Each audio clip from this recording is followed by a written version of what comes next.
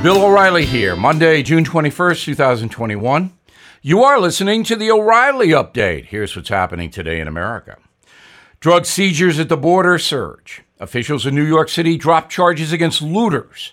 California Governor Newsom attacked in Oakland.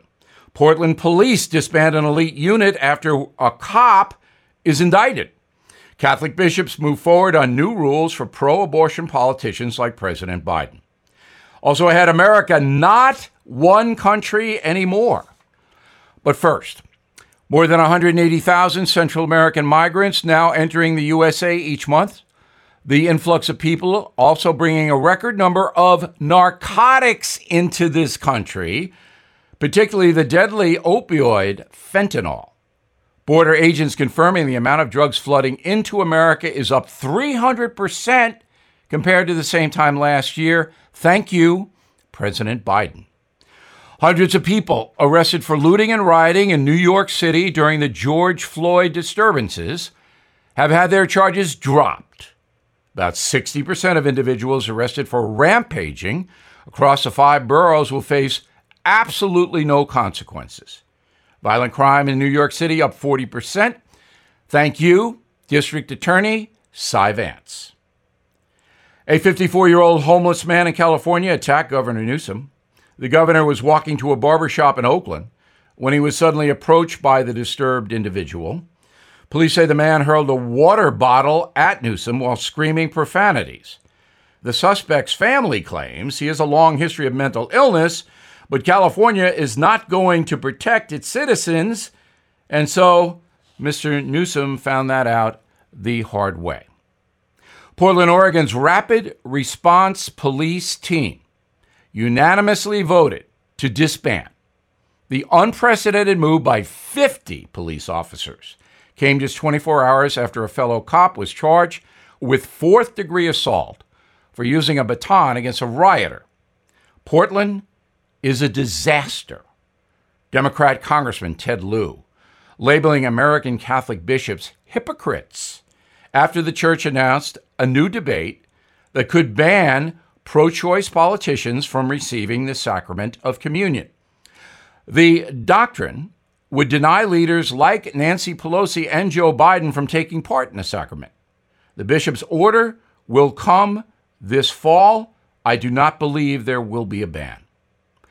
In a moment, America, it's 2 countries today. Right back.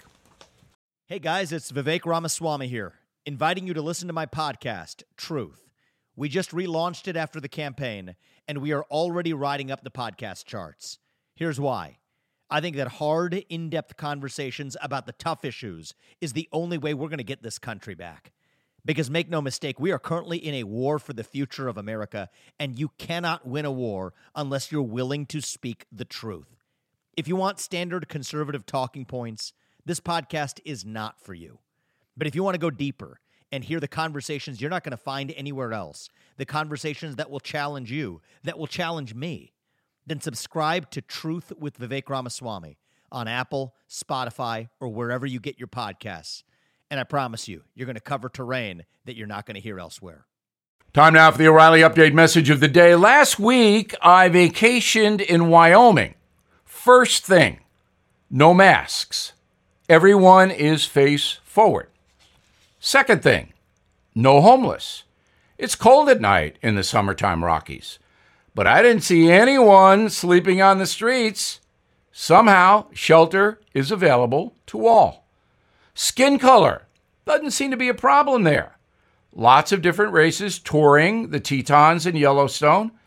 Rangers say it's calm on the human agitation front, the way it should be in the land of the free. Wyoming is a unique part of America, but so is San Francisco, where thousands of homeless drug addicts now roam the streets, assaulting the senses of fellow citizens, looting businesses without restraint, dying in record numbers from overdoses. The difference between the 2 American places, Wyoming and San Francisco, is simple. It's called the will of the people.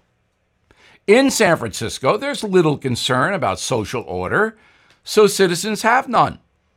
Congresswoman Nancy Pelosi, the symbolic leader of the city, presides over a district that is dangerous. Mrs. Pelosi lives behind a wall. Others do not have that luxury. They are at risk. Speaker Pelosi is not at all interested in protecting people. Quite the opposite. She's an abortion zealot who's been told by the city's archbishop not to receive communion because of her dismal record on the unborn. She's also a race provocateur, using her power to divide Americans based on skin color. This causes unrest. President Biden is right behind Nancy on abortion and racial division. The people of San Francisco have elected Nancy Pelosi 17 times, so they deserve the depravity they are getting. Not all of them, but most. Now, in Wyoming, it's unheard of for public school children to be taught that their country is essentially based on evil. No one is tearing down statues. Few are canceled for stating an opinion. But in the mega cities of New York and Los Angeles, careers are routinely destroyed by political witch hunters. It's now a gruesome sport. Hollywood is the worst. In Wyoming, almost every household has firearms, yet the murder rate is one of the lowest in the country. In Chicago, gun restrictions are severe, yet thousands are murdered, most of them African American. Again, it is the will of the people. They elect leaders in Chicago who blame homicide on society, not actual criminals. So there is no longer one America. Now we have fiefdoms like the Middle Ages. King Cuomo in New York has radicalized the state, so street violence is surging. Yet, according to the polls, most Democrats would re-elect him. The bottom line is this. Many citizens simply do not have the will to make America work. Do they? I'm Bill O'Reilly, and I approve the message by writing it. For more honest news analysis, please visit BillO'Reilly.com, and please check out my new book, Killing the Mob. In a moment, something you might not know. Who is there for the families left behind when a service member or first responder dies or is catastrophically injured in the line of duty? Who is helping our nation's homeless veterans? And who is helping our nation keep its vow to never forget 9/11? I'll tell you who. The Tunnel to Towers Foundation. The foundation's In the Line of Duty programs honor our nation's heroes and their families. That includes its Gold Star, Fallen First Responder, Smart Home, and Homeless Veteran programs. The foundation's Never Forget programs engage people in 9/11 remembrance across America. Over 80 runs, walks, and climbs a year, dozens of golf outings and barbecues, and the Tunnel to Towers 9/11 Institute is helping to educate kids in kindergarten through 12th grade about our nation's darkest day, 9/11. More than 95 cents of every dollar you donate to Tunnel to Towers goes to its programs. This charity keeps its word and honors our nation's greatest heroes. Donate $11 a month to Tunnel to Towers at T2T.org. That's T2T.org.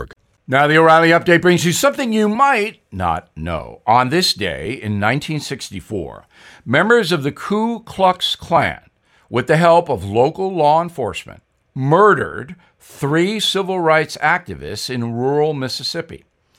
The search for the missing victims would spark a national outrage and spur the biggest voting rights protest in American history. Here's the story. Following the Civil War, the ratification of the 13th, 14th, and 15th Amendments sought to protect former slaves by forbidding states from abusing them based on skin color. So the movement to block black people from the voting booth went underground. Founded in 1865 by a group of Confederate veterans, the Klan rapidly grew from a secret fraternity to a paramilitary force bent on reversing the federal government's policy of Reconstruction. Local chapters were formed throughout the country, especially the South. Members terrorized and sometimes killed anyone promoting equal rights. In the early 1960s, activists set up an interracial team to ride buses into the Deep South to stop the Klan terror and install equal rights for all. These so-called Freedom Riders were viciously attacked. For example, in Alabama, a bus was firebombed, another boarded by KKK members who beat the people inside. 3 years later, Michael Schwerner, Andrew Goodman, and James Chaney were coming back from a trip to Mississippi when Deputy Sheriff Cecil Price, a Klan member, pulled them over for speeding. He held them in custody while other Klan members prepared to kill them. Eventually, the three men were released, but then they were chased down in their car and cornered. They were then shot and buried in shallow graves in Mississippi. The FBI was dispatched to find the killers. Working with local informants, they did eventually find them. But Mississippi refused to prosecute the alleged murderers in state court. So the federal government stepped in and charged 18 men. Just 7 were found guilty. The ordeal is portrayed in the very fine film Mississippi Burning. And that happened on this day. Back after this. It's another morning, and you're all set for work. You grab your coffee, head out the door, and your car decides today's the day it won't start. Panic sets in. You're not just late, you're stranded. Get ahead of unexpected car repairs before they strike with CarShield, the most trusted vehicle protection company. For almost 20 years, CarShield has saved millions of drivers from repair nightmares with low monthly plans that cover up to 5,000 major parts and systems, like pricey transmission and engine repairs and check engine light mysteries. Visit CarShield today at carshield.com/Carlson. Plans include unlimited miles, 24/7 roadside assistance, help with flats, lockouts, and rental car options. Save 20% and get a free quote by visiting CarShield online at carshield.com/Carlson. Don't wait for the next surprise. Choose peace of mind with CarShield. Go to carshield.com/Carlson and save 20% today. Thank you for listening to the O'Reilly Update. I am Bill O'Reilly. No spin, just facts, and always looking out for you.